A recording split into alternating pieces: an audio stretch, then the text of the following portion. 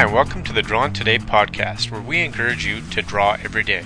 In this episode, part 2 of our 2013 IlluxCon wrap-up, Jason, Mark, and Alan give us their thoughts on the recent convention that they attended. Afterwards, we've got some more intimate artist discussion about issues relating to IlluxCon and the illustration industry. Just ignore some of the background noise, and we think you'll enjoy being a fly on the wall to these intimate and interesting conversations.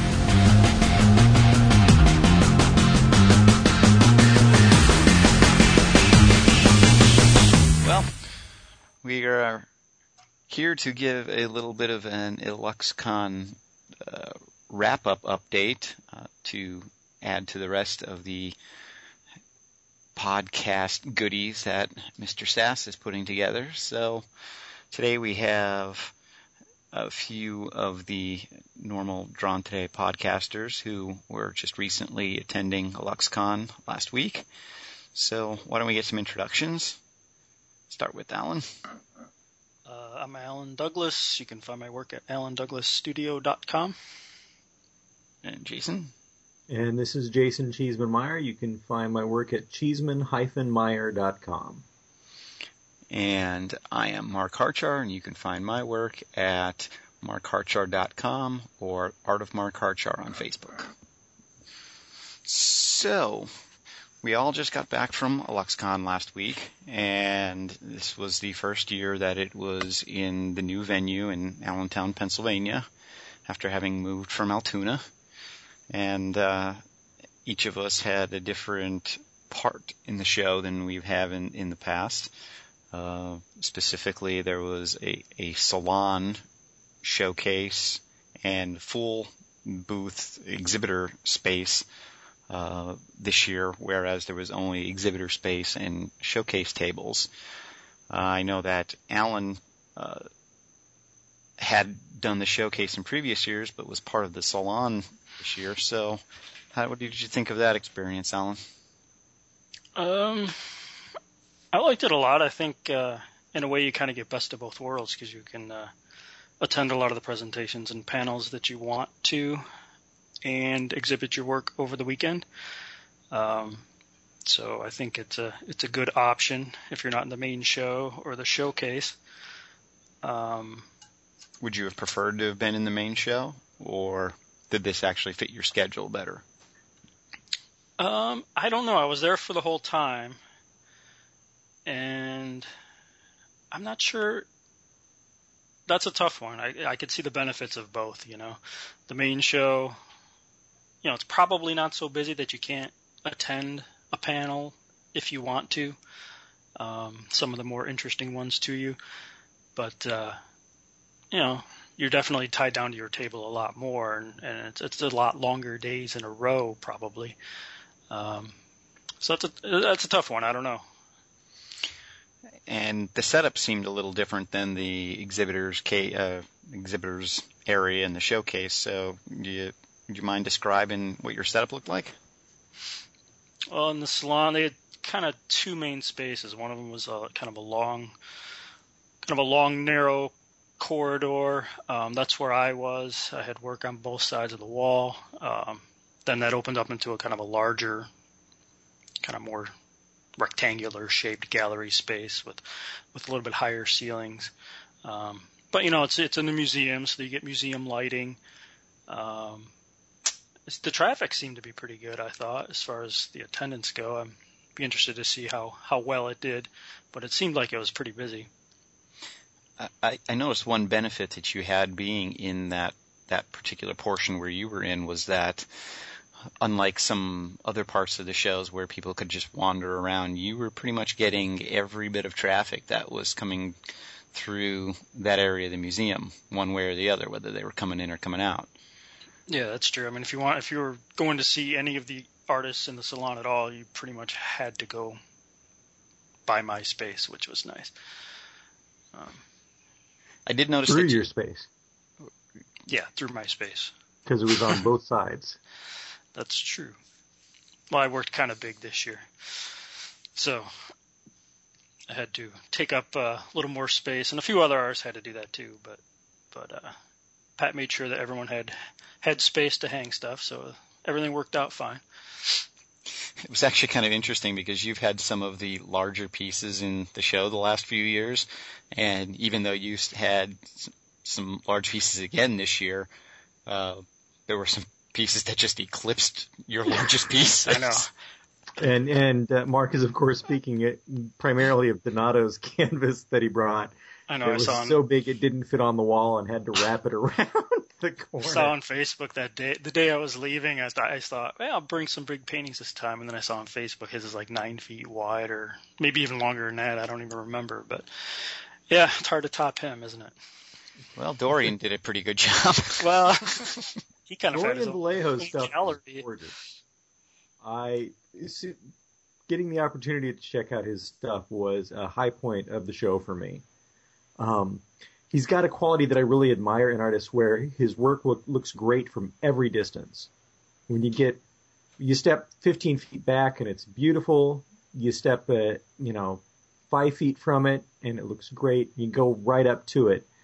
And it's not just interesting how he achieved those effects, it's aesthetically pleasing, even when your nose is right up to the canvas. And I really love painters who pull that off. Yeah, it had an interesting abstract quality to it once you got up really close, yet, the 30-foot distance was still an amazing viewpoint for all of the pieces that he had. And I think the smallest piece that maybe he had was 3 foot by 4 feet, perhaps, somewhere along those dimensions. Yeah, I think you're about right. But it seems like more and more people are painting larger. Well, I know on the podcast that we had, the last podcast that was released, Pat Wilshire was actually on there and made mention about how having a large piece for a show is a good incentive for individuals to come over and take a look at your work, and it's just eye catching. And I think people took that to heart. Yeah, it calls attention to the space a little bit, I think. Even if people end up being more interested in the smaller stuff, it brings them over, And speaking of spaces, Jason... certainly Drew Baker's giant Darth Vader was an attention grabber on scale value. That if we're talking about big paintings, we have to mention that one, don't we? We sort of do, because so many people were talking about it, and just because it's kind of amazing to see a life-size Darth Vader painting. The fact that it is displayed in a crate, in a way, actually adds to that mystique of the painting.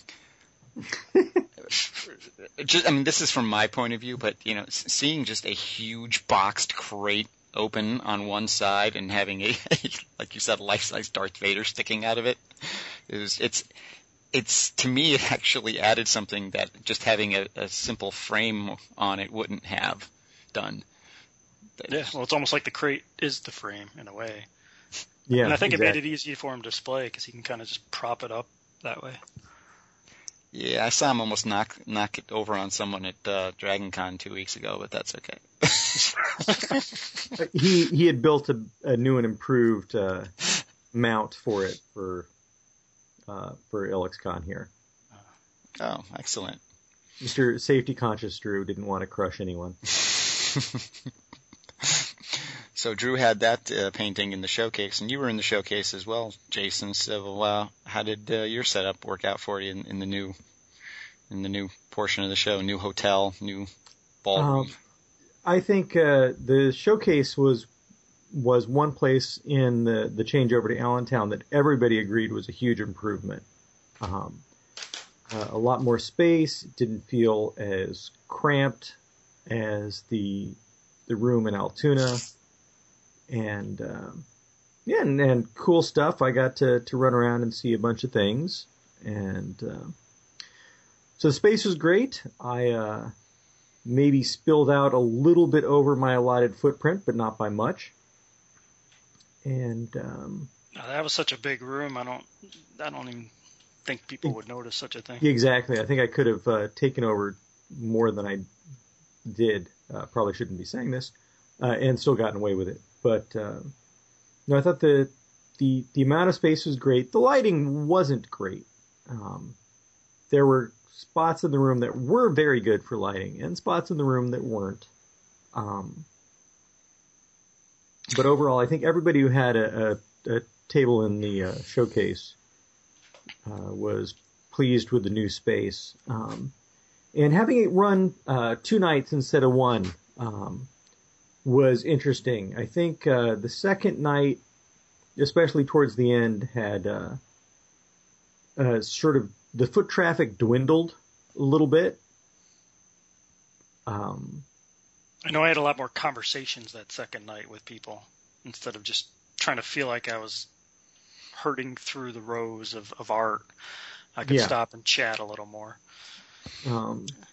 I know a couple artists felt like they were kind of stuck at their table for that second night, and no one was coming by, and no one was buying things, et cetera, to the very end. But I think everyone agreed that having the second night was a plus. That it was just that much more time to talk with people, and maybe someone saw your stuff the first night, but they really get a chance to come back and soak it in the next night. Now, what do you guys think about this as opposed to in Altoona? To me, it almost seemed like it was 2 conventions in one, because a lot of people who were showcasing in the salon and the showcase showed up either real late Thursday or on Friday. So there was like a really influx of new artists and stuff coming in on the weekend. And you didn't really have that in Altoona. Most people were there from the beginning. What did you guys think about that? I hadn't thought about that at all, but I agree. I noticed a couple friends rolling in. Yeah. Well, Mark, you were one of them, right? You showed up Friday, right? Yeah, I showed up Friday around lunchtime. The thing you may not have noticed about that when it was in Altoona is because it was only a 3-day show. So people may have showed up. True. Was it only 3 days? It was. I think it was. Well, maybe it was a 4-day show. I could be wrong. I could be wrong. I don't remember. I do know that this is considered a 5-day show, and this was a day longer. So I know that I used to show up on Thursday morning in Altoona because I'd be able to get up early in the morning, drive there, and by 10 o'clock in the morning be there when the show started. So, yeah.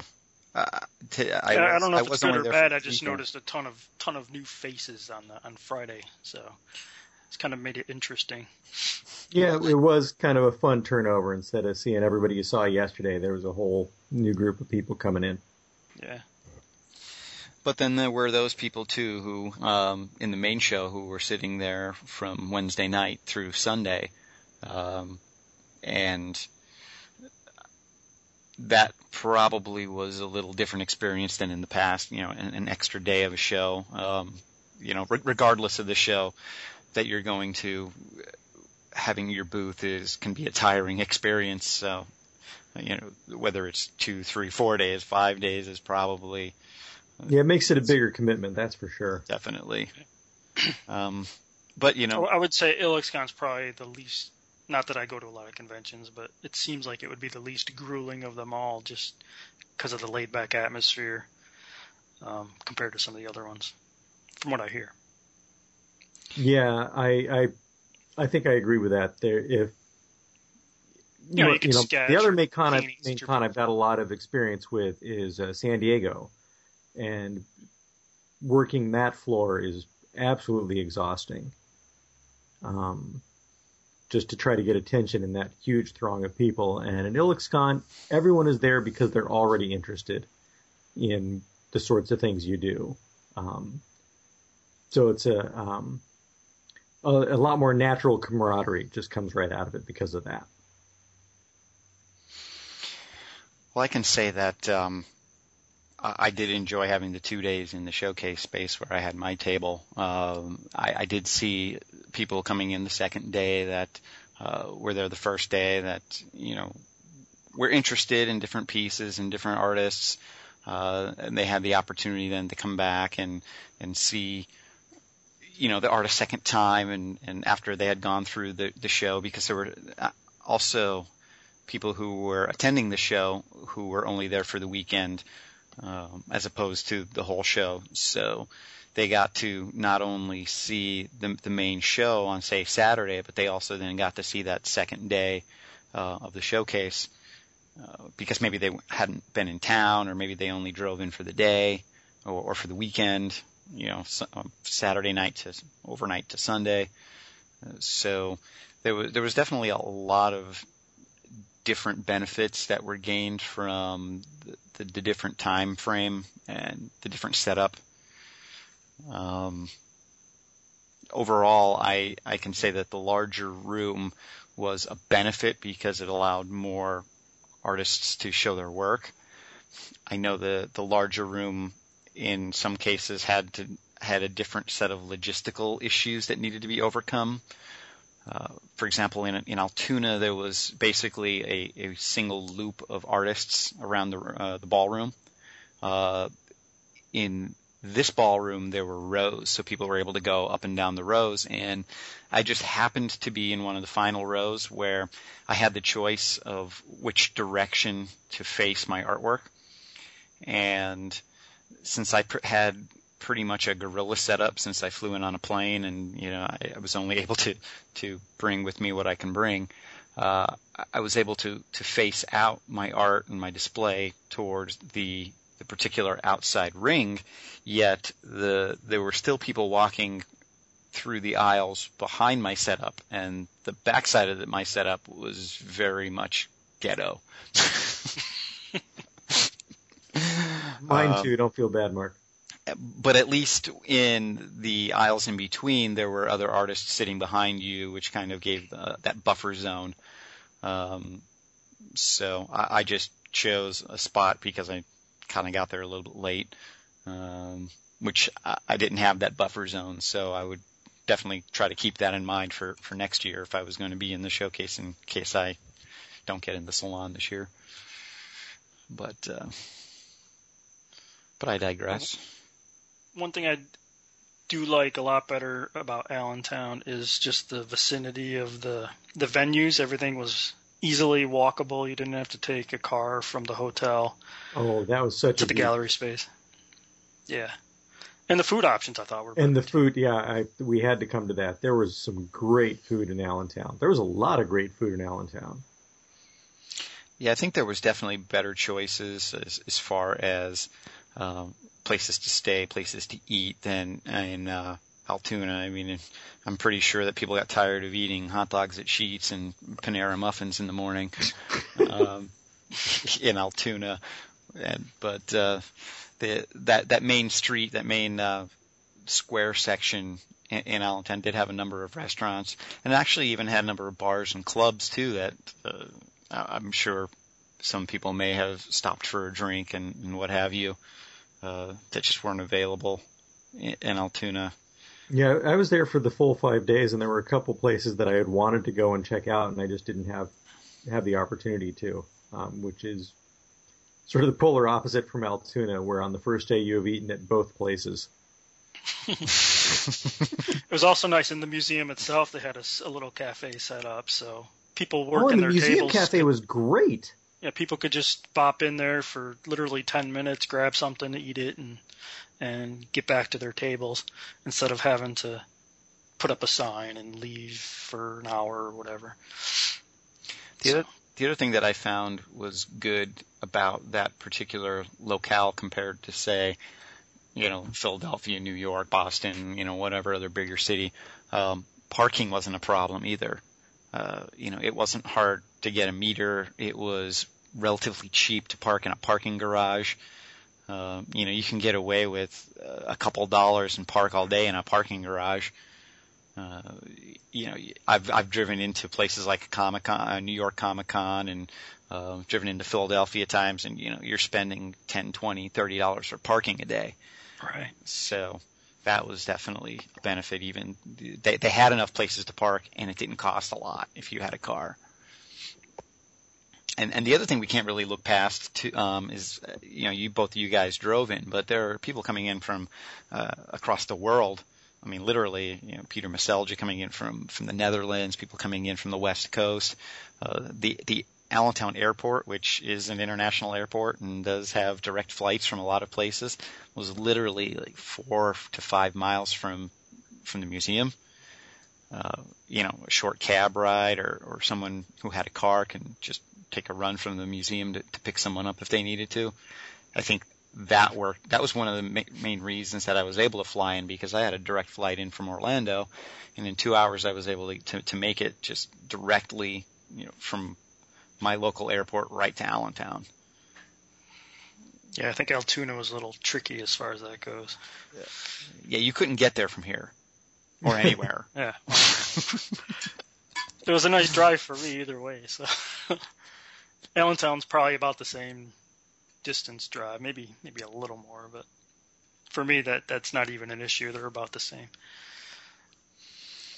So overall, the locale seemed like a better choice. The parking arrangements, the hotel arrangements, and the gallery spaces seemed very amiable for everybody involved. The one thing I would like to bring up is the lecture space that was available compared to Altoona, and Jason probably has the best experience with this, being that this year you actually had given one of the lectures as opposed to attending in previous years. You want to talk about that at all, Jason? Well, I think the lecture space in Altoona, it was a little nicer. The AV was all built in and stuff, and it was great big lecture halls that were really set up in that. But that said, content is key, and I think my lecture went great. I had a ball doing it, and I went and saw a bunch of the other lectures, and they were top notch and didn't feel like they were held back because they didn't have the AV bells and whistles that we had in Altoona. That was one thing that I had noticed that to me seemed like a big difference, was that I think the Altoona setup was done on Penn State campus, I believe it was. So their conference rooms and everything were set up, with the student body in mind to be able to give lectures and AV experiences for different classes that people are paying huge amounts of money for. So I kind of understood that they had a different type of setup. I did notice that it was more. Some of the rooms looked almost like art rooms, like that. Well, it was an art school, right? Or it is an art school. Yeah, it is an art school, and they used 3 rooms. Downstairs, they had a sort of front conference room, which was the largest room, and then we commandeered one of the studio art classrooms. It had the platonic solid planes for drawing classes in the back, and sink to washer brushes and everything. But was the best room for showing slides. So a bunch of us used it. And then upstairs was a room with actually a lovely view and wraparound windows that was pretty darn good for oil painting demos and that sort of thing. Yeah, I did notice that the natural light coming into that room must have been fantastic for the art demonstrations, even though I didn't get to see any of those since I came in late, as Alan mentioned. Yeah, I only made it to one, but yeah, it was a nice space for that sort of thing. And some of the other rooms for the pure lectures, the panel lectures, there was definitely more than enough space and more than enough seating, because that was one issue that did pop up in Altoona, where there were constantly people standing outside the doors of the room, sitting on the floors, just because there wasn't enough seating available. Yeah, that's true. Yeah, but I feel like actually I could be wrong, but I think attendance for the lectures in Altoona was a little higher. That a lot of that might be what's going on at the time. You got to remember, like that Friday, all the Yeah, that Friday, all the salon artists were hanging their stuff. Yeah, but even some of the smaller draws, if you will, at Altoona got some standing room only in some rooms that's seated just as many people, I think, as the ones in Allentown. But something about the structure of the show, and maybe because... No, I thought for a second that perhaps it had something to do with you had to actually leave the main exhibit hall and go across the street in Allentown, and you didn't have to do that in Altoona. But I don't think that was the deal. I think Alan, I think you're on it about just... Well, that's not true. There were more things going on. Even in Altoona, you had to leave the main show space and go in. Walk down the street. But next door. Yeah, it wasn't. Next door. There was nothing in between the two. You just had to step out on the sidewalk. There's 1 2-lane street. Go down 15 feet and then go back into the building. As opposed to crossing the 15-foot wide street. Yeah. I've admitted that 6 of one, half dozen of another. I've admitted that my point was stupid. Let's move on.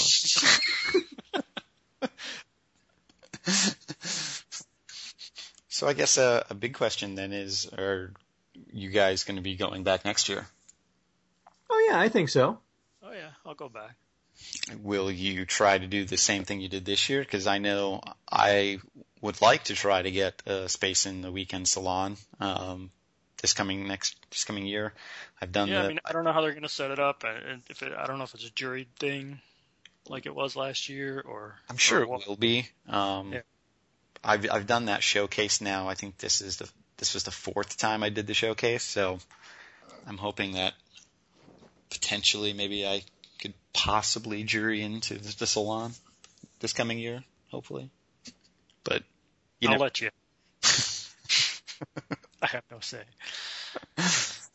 I will be going back though. It was a relatively easy trip for me to make. Aren't you from that area too? I'm originally from about 45 minutes north of there. So my uncle and aunt lived in that town for their whole lives. My brother lives about 15 minutes away. So I was actually able to stay with him and get some family time in too during the show. Get up, have breakfast with them, head to the show and stuff like that. So all in all, it worked out relatively well for me. The biggest thing that was an issue for me was that I initially couldn't get a showcase table, and I hadn't juried into the salon. Didn't the tables last like 5 minutes or something? 4. Oh, sorry.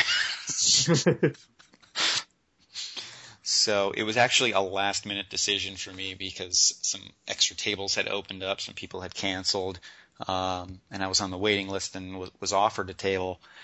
It just so happened that I had been kicking around the idea of coming up for that weekend anyway and seeing family and stopping off and, driving through and trying to catch some of you guys that were going to be there to say hi. So I just ended up showing up, but that's kind of why my setup was a bit guerrilla, because it was a last minute thing. I had just come back from Dragon Con. I needed to paint a new painting to get there. I couldn't ship it. I had to take it on the plane. I had to do all kinds of crazy things to be able to display. So, I have come to the conclusion that every single year, some people will drop out of the showcase, drop out of the main show, for whatever reason they just can't exhibit, whether it's sickness or whatever. So there seems to be some last minute opportunities every year. Yeah. Not that you can kind of count on it, but that seems to be the trend.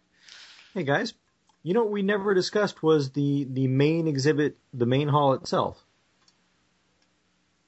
No, we did not. Anybody want to weigh in on that, or do we figure that other people have covered that well enough?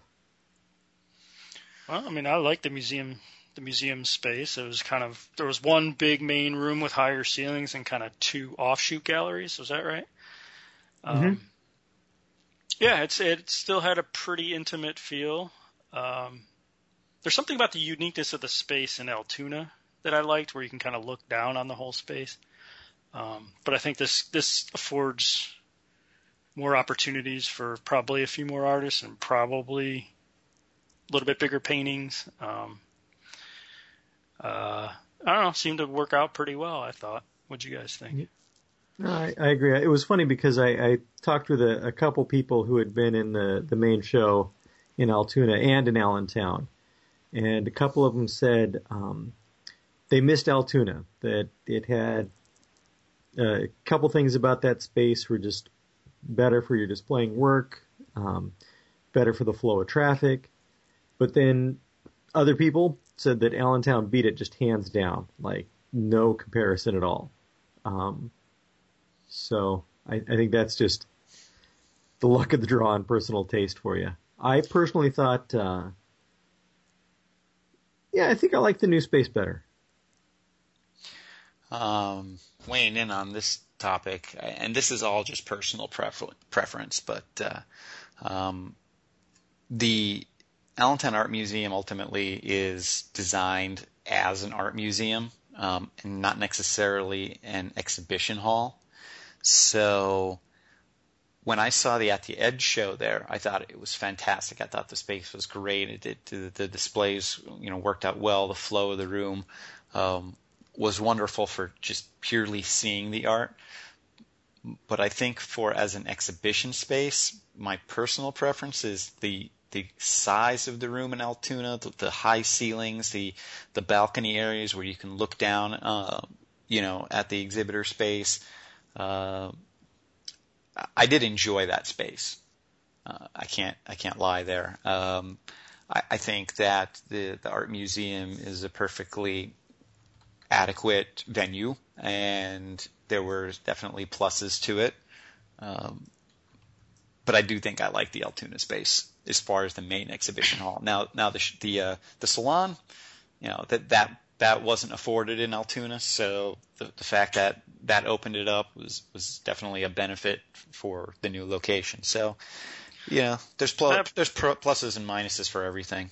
Yeah, that plus, you got to remember, one of the main purposes of moving it to a museum is to elevate the whole genre, right? So that people see it on museum walls. So I think having it in a museum did that and still kind of maintain the intimacy of the original ILLXCon. Maybe it's not, I personally do like the interesting space in Altoona, but the space in the museum is great too, and you get the benefit of being able to have extra artists, which helps a lot too. So. And I did hear a lot of people mention that they didn't know about the show, they hadn't heard about the show, and it was only either the day before or that day that they had seen some promotional information come out about it from the local museum, in some of the local papers and different things, that it was a draw for people to come see it just because it was in that venue, whereas if it was in a hotel or a conference space somewhere else, it may not have been a draw, but since it was in that venue, people were interested. Yeah, and having it in Allentown probably brings in a lot more foot traffic, and they did have it open to the public on the weekend, right? Yeah. I'd be interested to hear how from the museum's point of view, what the attendance was like and stuff compared to what they normally exhibit, Oh yeah, that would be cool to hear. Because I actually went through and checked out the museum's collection, and there was some cool stuff there. And I had fun checking it out.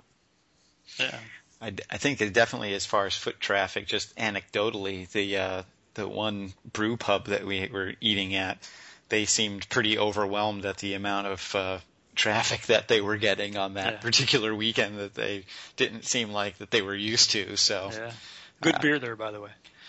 I wouldn't be surprised if they'll be promoting the ILLXCon weekend next year. Get some extra waiters on staff. Well, I do remember, we would all, as soon as the museum closed, we'd have kind of a race to the brew pub to see. Because if you got there too late, you'd have like an hour and a half wait. If you got there in time, you were golden. So these crowds of people speed walking to the brew pub. Just pretty good. beat the crowd of 20 behind you. And that other table for 20, please.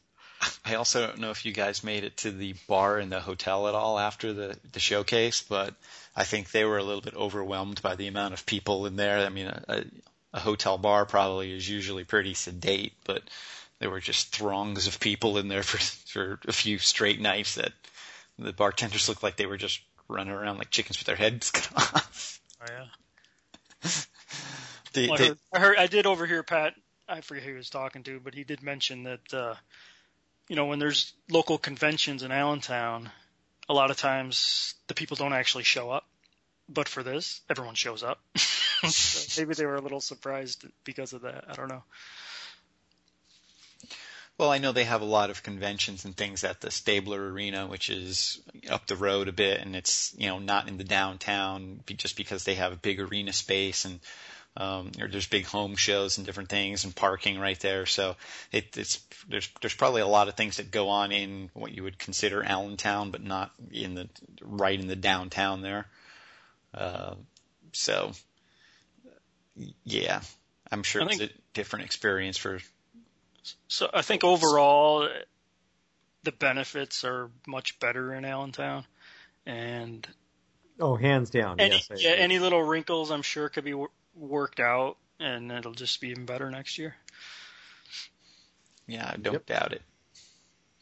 So I know Mr. Sass has some interviews and some other interesting things coming on. He's done some speaking with other attendees for the show over some beers at some of those restaurants we were just discussing. And there'll be some extra portions and bonus material for these podcasts or group of podcasts. So I think the listeners should be getting a pretty good overall understanding of the experience that we've all had, and hopefully they'll be able to make it next year. All right. We never did talk about all the good art there, but there's lots of good art. Oh yeah, good art. Go see the good art. That's just a given when it comes to Lux. I guess so. I think so. I'm That's assuming sort of what everybody it's knows for. what it is. But All right, gentlemen. Well, thank you for sharing your experiences this year, from this year's LuxCon. I guess we'll sign out. So, Alan, you want to give us your website again? AlanDouglasStudio.com. And Jason? Cheeseman-Meyer.com. And mine is MarkHarchard.com. So you guys have a good night, and thanks for the talk.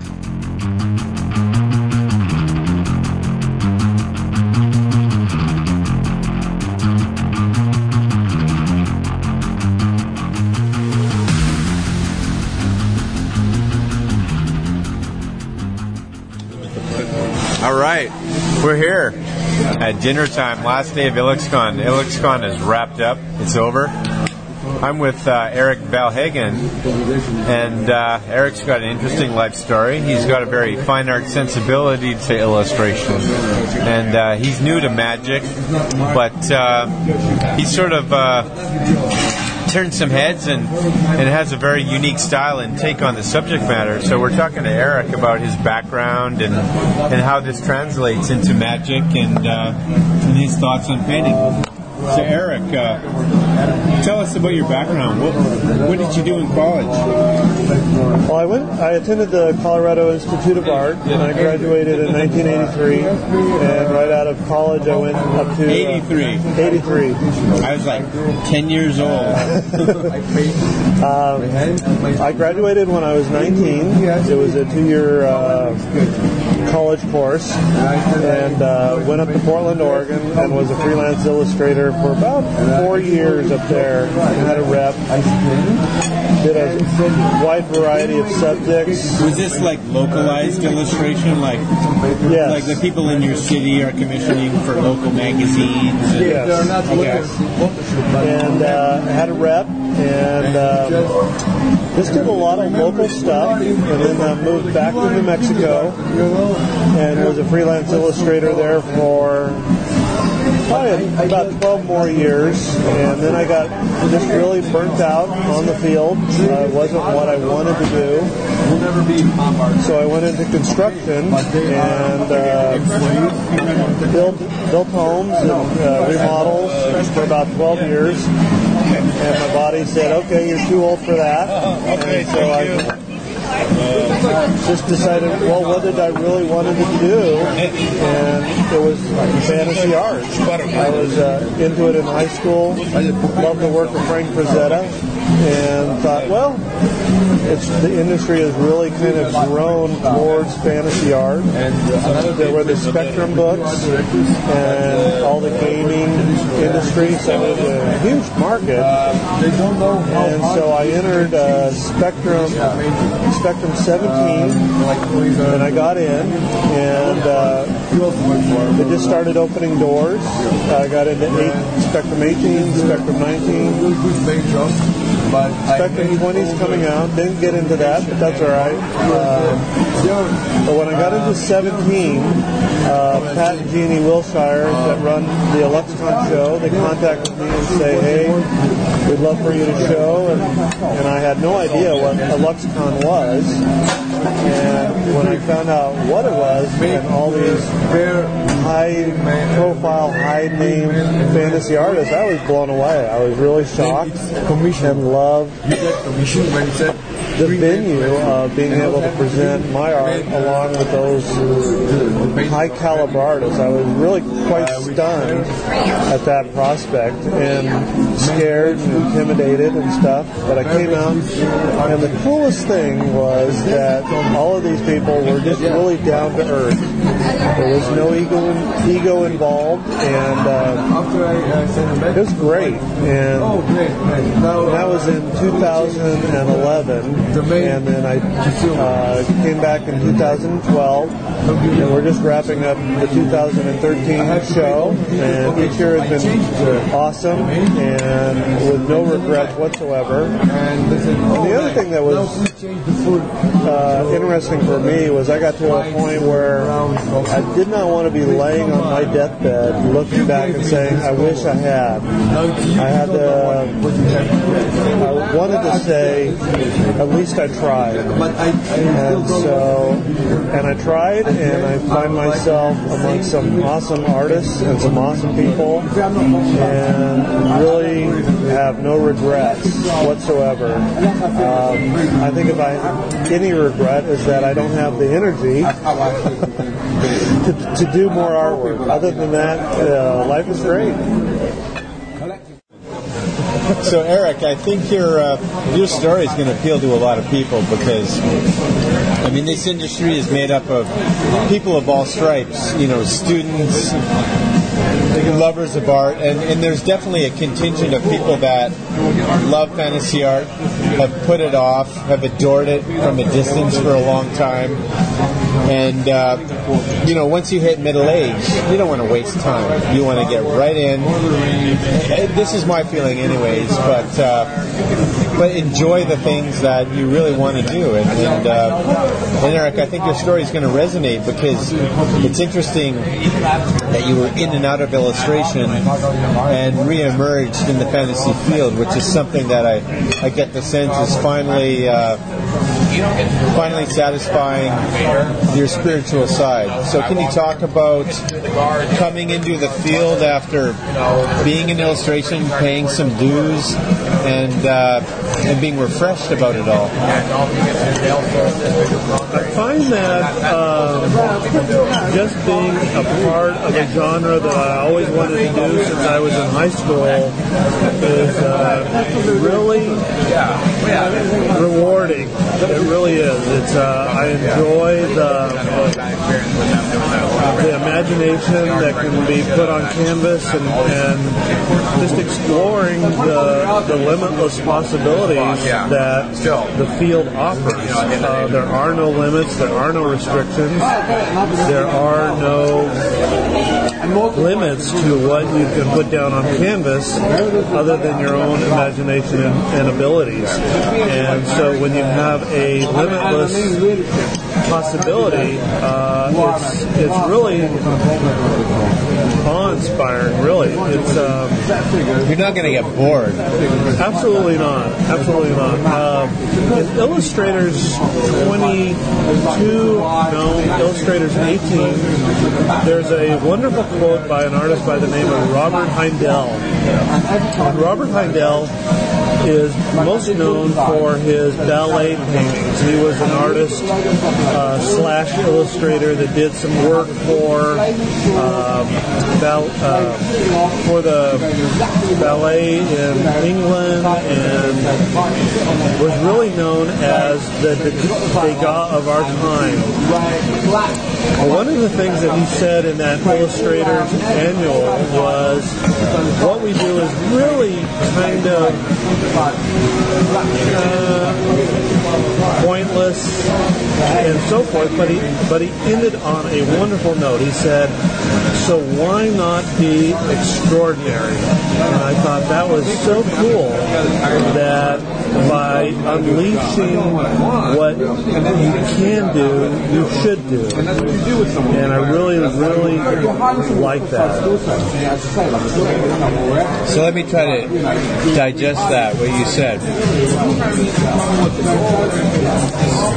The quote was again? Well, he was talking about the illustration field in general, that we'll do artwork for magazines, for books, for advertising, and it really is kind of, to some degree, kind of pointless. I mean, when you think about the world struggles, the problems in the world, that what artists or illustrators do is, kind of irrelevant, decoration.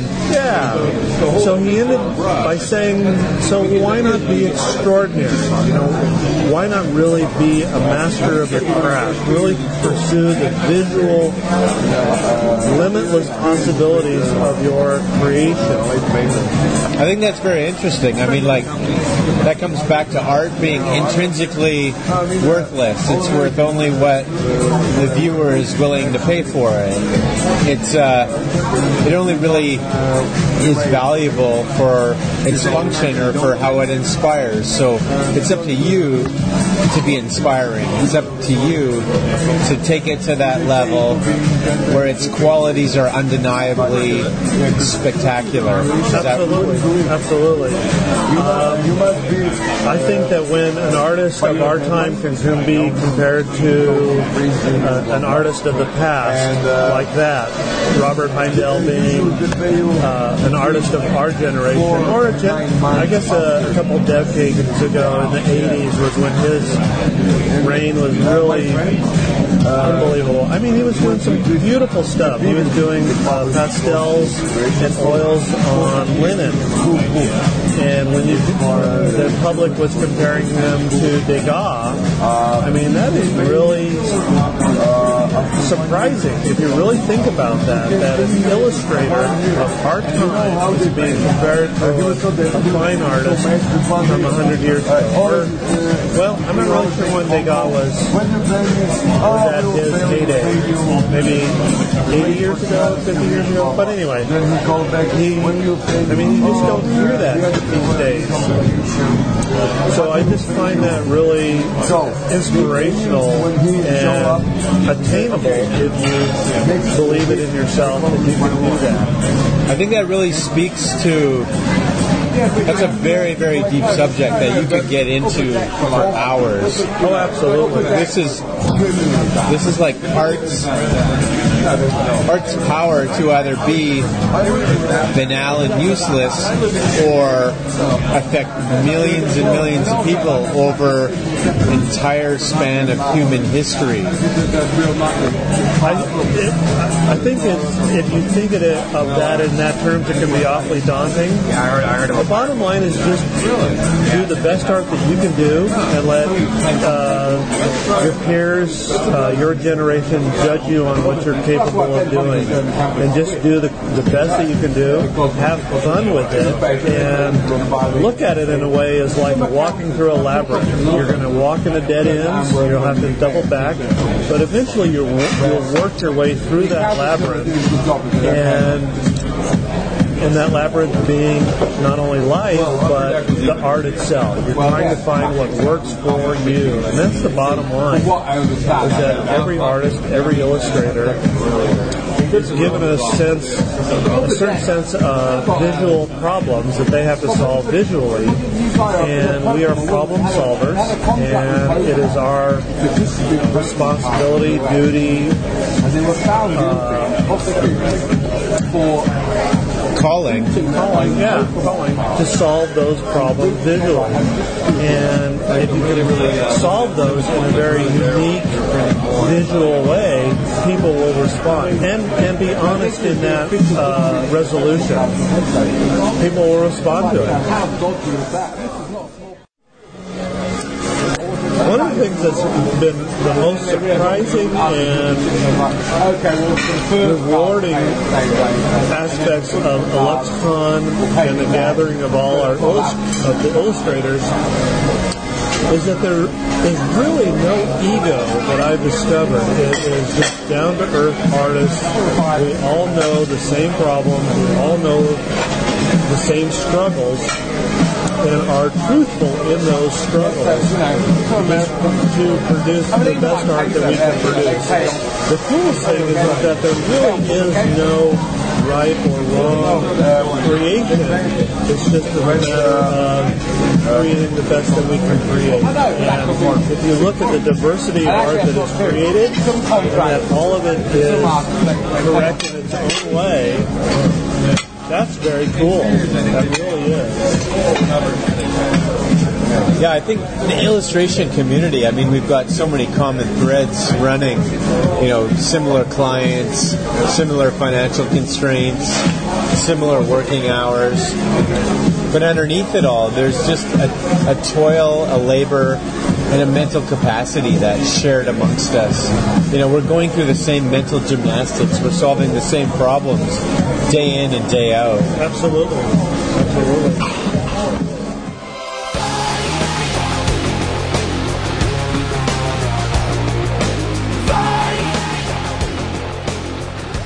He said, yeah, that all went out with hats. He just right to the point. All went out with hats. Well, we're at EluxCon here, Sunday morning, at the diner that is taking way too damn long to get our food. And we're discussing the general downward spiral of American culture. So apparently the end game of American culture is the Snuggie. Mike thought it was sweatpants, and I corrected him. No, I said we're at sweatpants right now. So what's beyond sweatpants?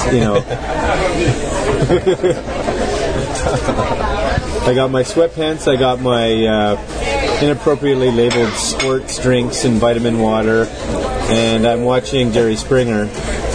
Mike doesn't like America. He thinks we're all just lazy and we don't speak correctly. Don't say A enough. No, the funny thing is we're just talking about the funny little words that exist, on one side of the border and not the other side. So I was asking, what is wheat bread? Because all bread is wheat bread.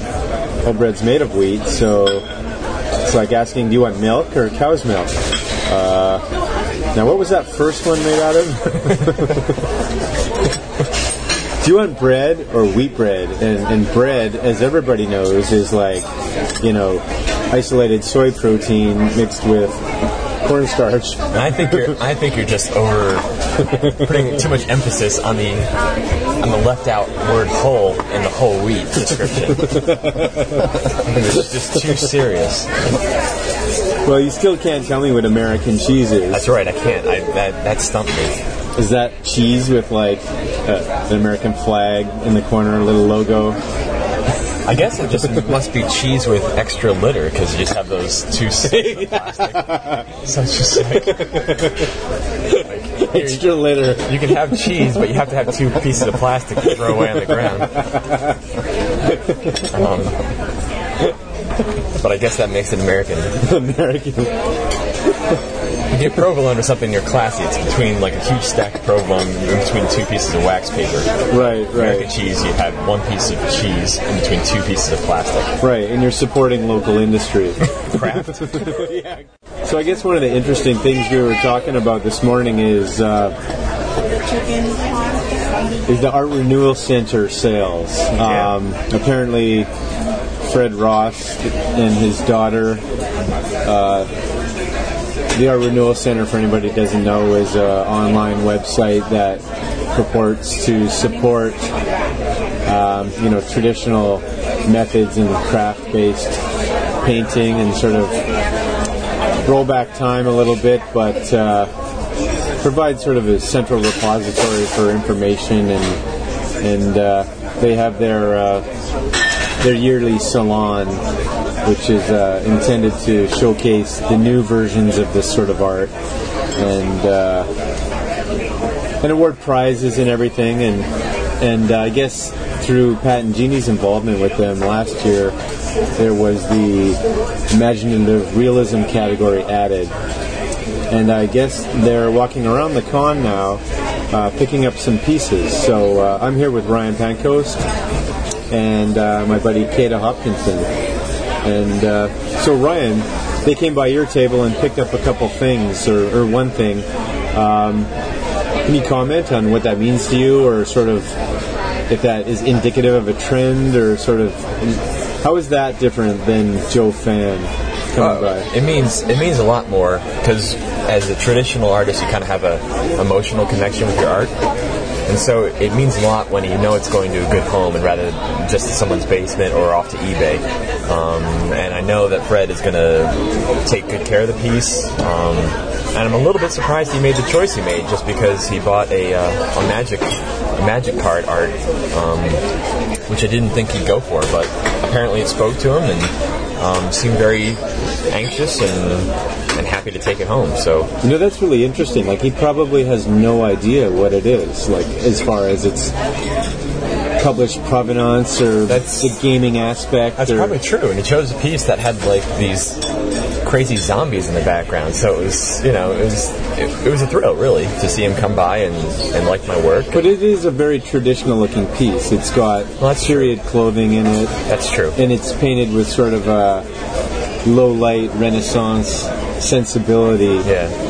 I hope I'm the first zombie in his collection. In the ARC collection. Yeah. He probably hasn't noticed there's a zombie in the background yet. But I think what happens sometimes is that, and we all might fall prey to it, is we might often think of tradition as being straitjacketed in kind of frozen in amber kind of aspect to the old works, when it's actually more of a spirit of the thing, because as my former teacher John Angel said that what was it he said? He said that the old painters weren't fools. They would use whatever was current, technologically speaking, to help them get their works done. So whether they used optical devices or not, it didn't impact on the fact that they also learned to draw and paint first. But they used whatever tools were necessary, whatever subject matter was called for at the time, and they put the spirit that lies underneath all of that. Yeah. Well, they're working with their own clients and their own limitations and their own costuming and their own, everything there's limits all around them. And then zoomed back in history now, we don't really know exactly what was going on in the genesis of any of those paintings.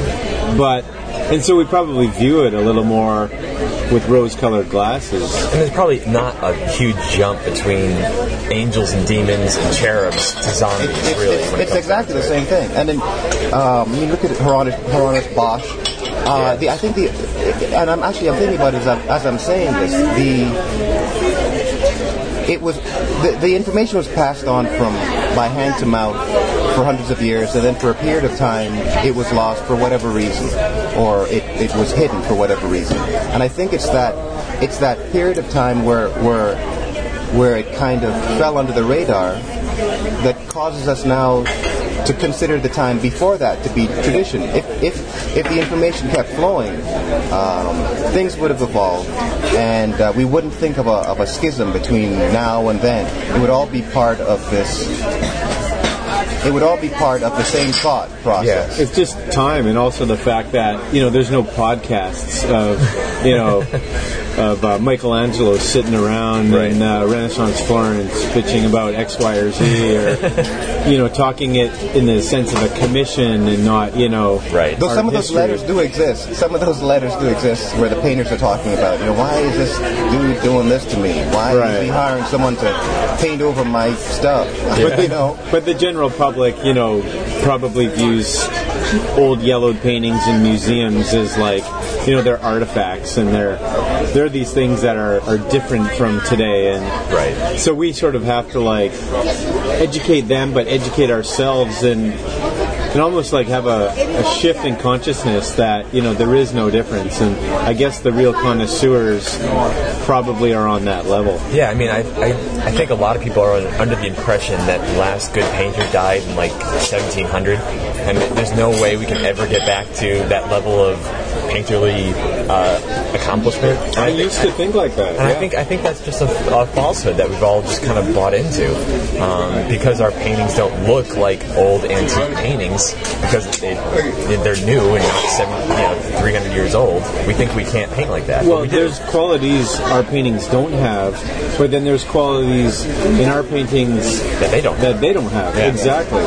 So it's apples and oranges. I mean, it's kind of funny if you walk around the Louvre and you basically look for fantasy art in an old museum, because there's lots of it. Yeah. And the monster design, the creature design is terrible. It's laughable, right? Yeah. So we have that vocabulary now, and we're building upon those developments and what other people have brought to the table. Right. But, I mean, we have things that they didn't have. We have, probably better sensibilities and lighting and cinematography and costume design and whatnot.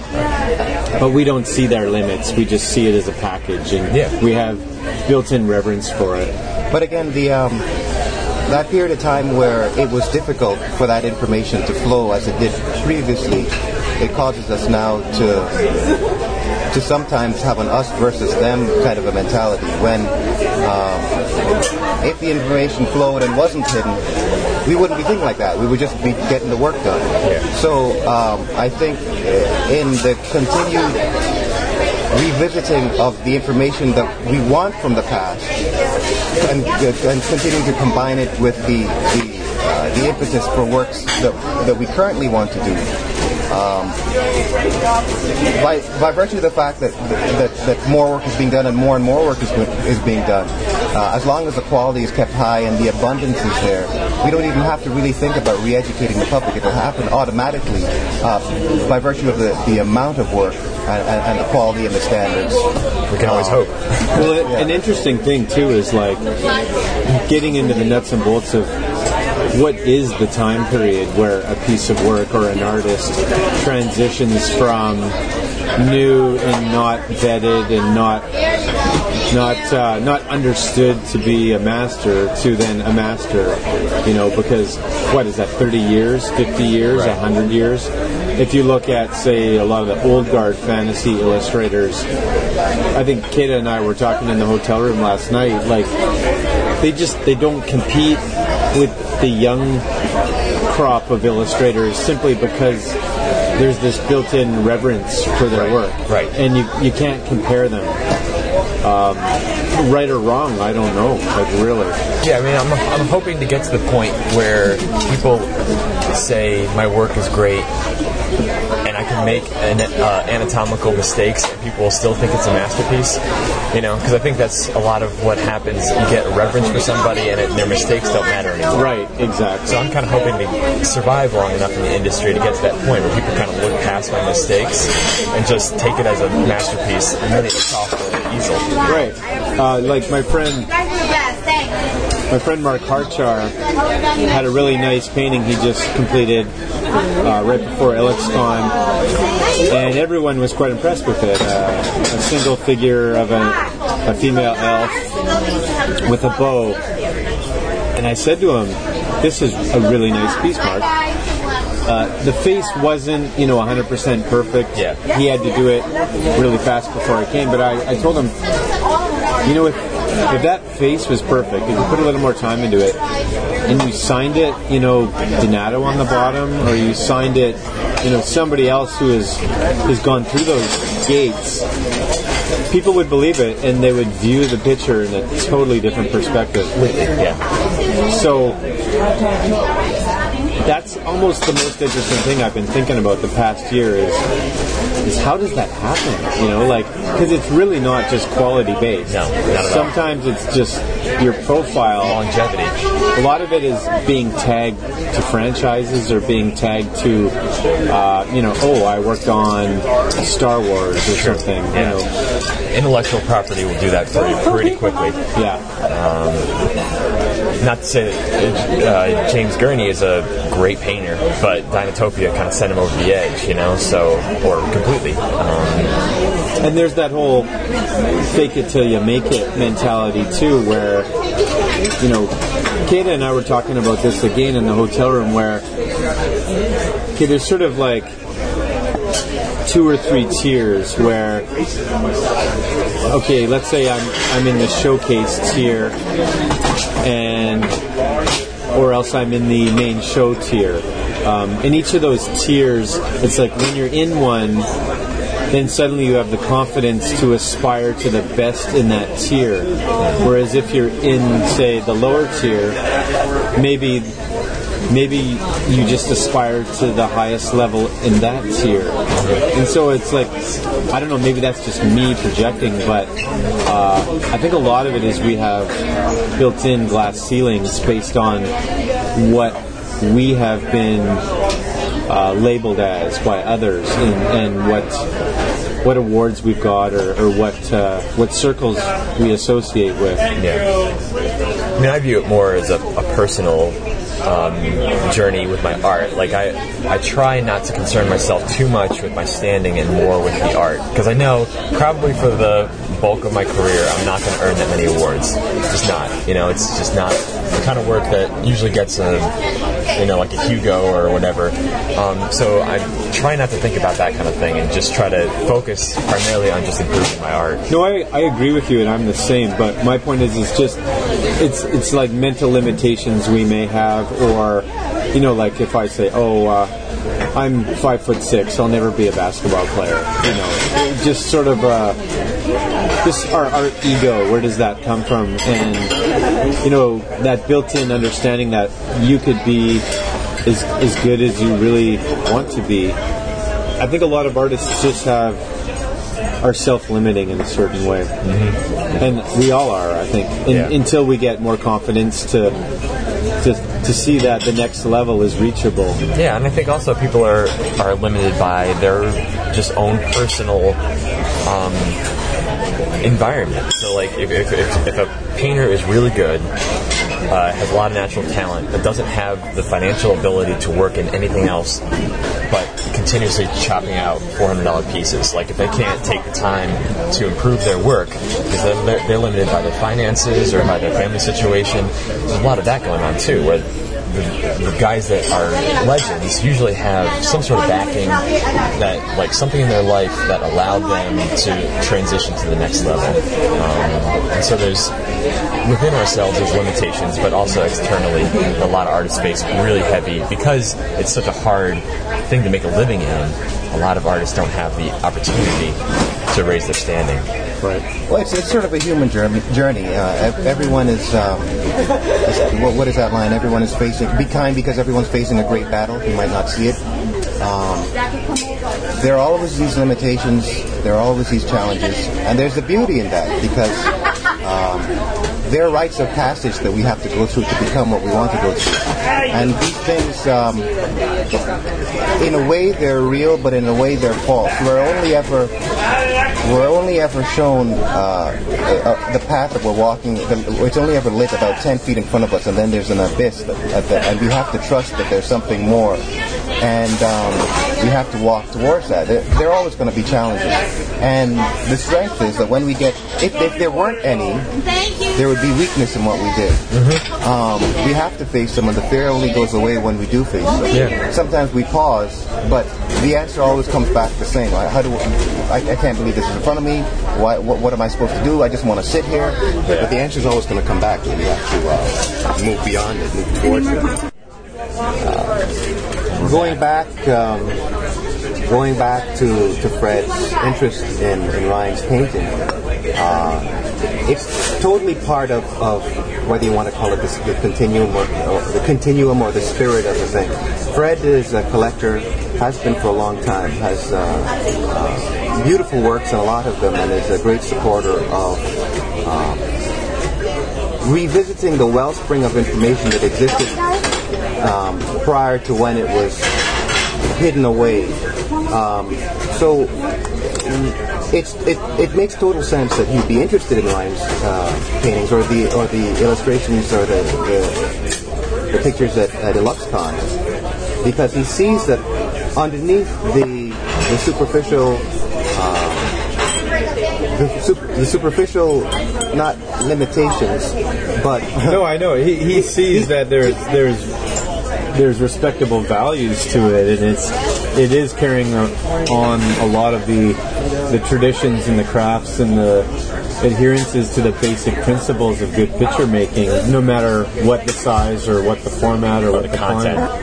And whatever time period something is done, it's going to be working within the constraints of that time period. But the spirit of the thing will be the same for whatever era, and then it becomes difficult to divide things by eras.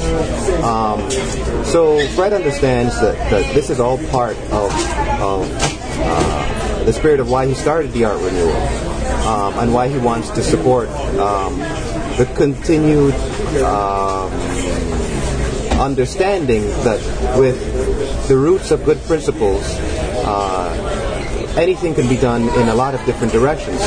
Well, true. Because the funny thing is you go to the Louvre, and there's sections in the Louvre that are miniaturist paintings. Yeah. And how is that any different than a magic card? There are paintings in the Louvre that are like 8 by 10. Yeah. And so why not? It's just the fact that it hasn't been vetted yet. It hasn't been put in a museum, and as soon as it has that stamp of approval, then suddenly people consume it under the lens of instant trust, and they do it in a more positive light. Yeah. So we need that larger field to validate.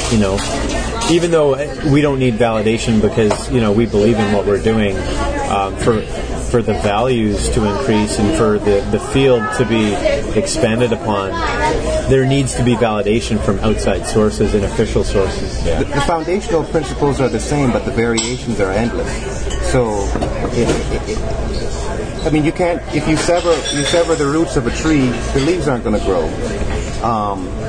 But if the roots are maintained, you can grow in any direction you want to grow. Yeah. And I was really happy. I'm glad that that's going on, because I know the Art Renewal Center and some of the people that are big fans of that, they're very, very much into the Bouguereaus and the sort of highly rendered decorative pictures.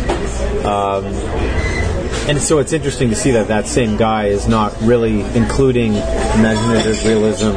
Yes. Yep. Here. Thank you very much. He's not including imaginative realism because he's been talked into it.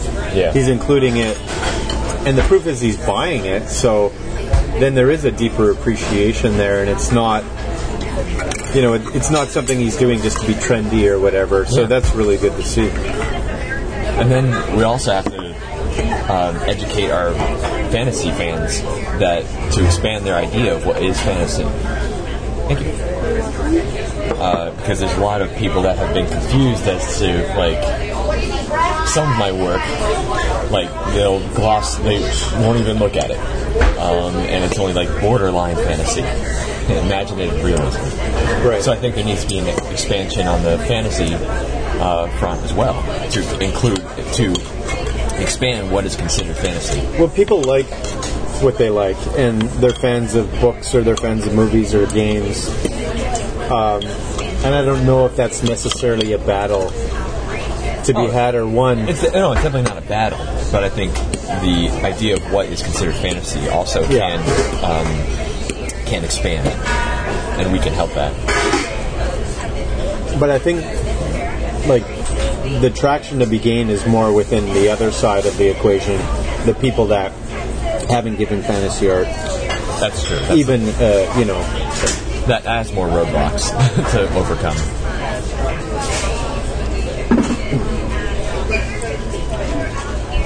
So, what do we have in here? I'm having a Reuben and fries. I'm having a Greek omelet. What did I order? It was a big salad. A Greek salad. Greek salad. Has grape leaves on it? Yeah. Oh, you had a side of fries, right? Yeah. We've been here for probably 45 minutes and just got our food. And I would just like to touch on the point that I ordered wheat toast, and I would just like to say again, so it's hard for Mike to edit, that Mike doesn't believe that it should be called wheat toast. It should be called whole wheat toast. Because all toast is made out of wheat. I'm the only true and gentle Canadian at this table. I'm actually from the Caribbean, but, I'm a Canadian. If this show was in Canada, I would be getting a hard time from your side of the table. I just want to keep harping on it, so it's harder for you to edit.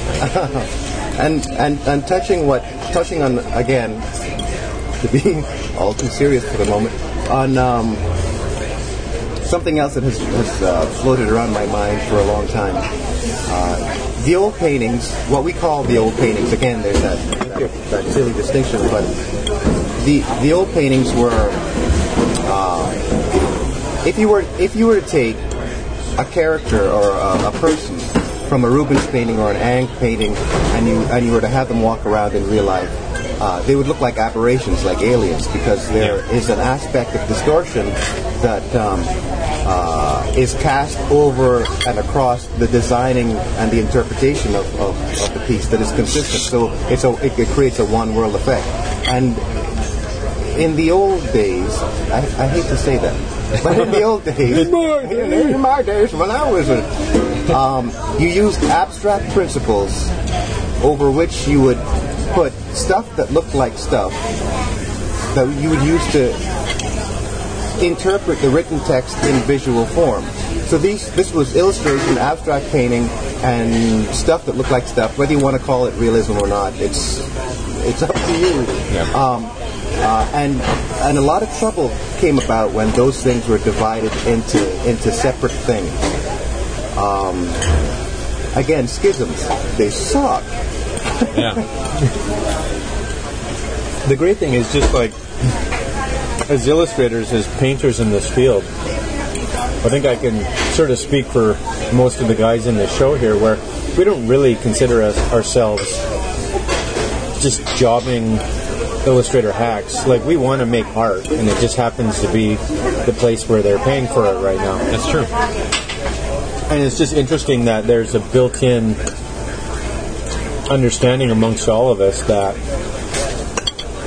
we're artists first and foremost, and we're looking at those principles first and foremost when we do our work. Mm-hmm. And I think that's part of the problem is maybe, we're talking about an era, maybe we're talking early to mid part of the 20th century where there was a lot of illustration that was just crassly commercial, or, like Pat has said before, when people think of fantasy art, a lot of people think of, googly-eyed monsters. Pulp magazine. Right, and not to say that stuff didn't have great artistic merit. That stuff is coming around. But, you associate the entire genre with maybe some of the lowest examples. So, but those examples are sort of few and far between in this particular field here, at the museum, at IllexCon, amongst the sort of like more artistic clients. And that's why I think this transition is taking place, or the lines in the fields are blurring, is because these qualities are a no-brainer to us when we're considering our work. Mm-hmm.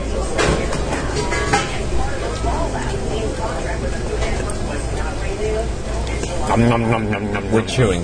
How's your Reuben like? It's good. The sloppier, the better. It's not like 45-minute Reuben good.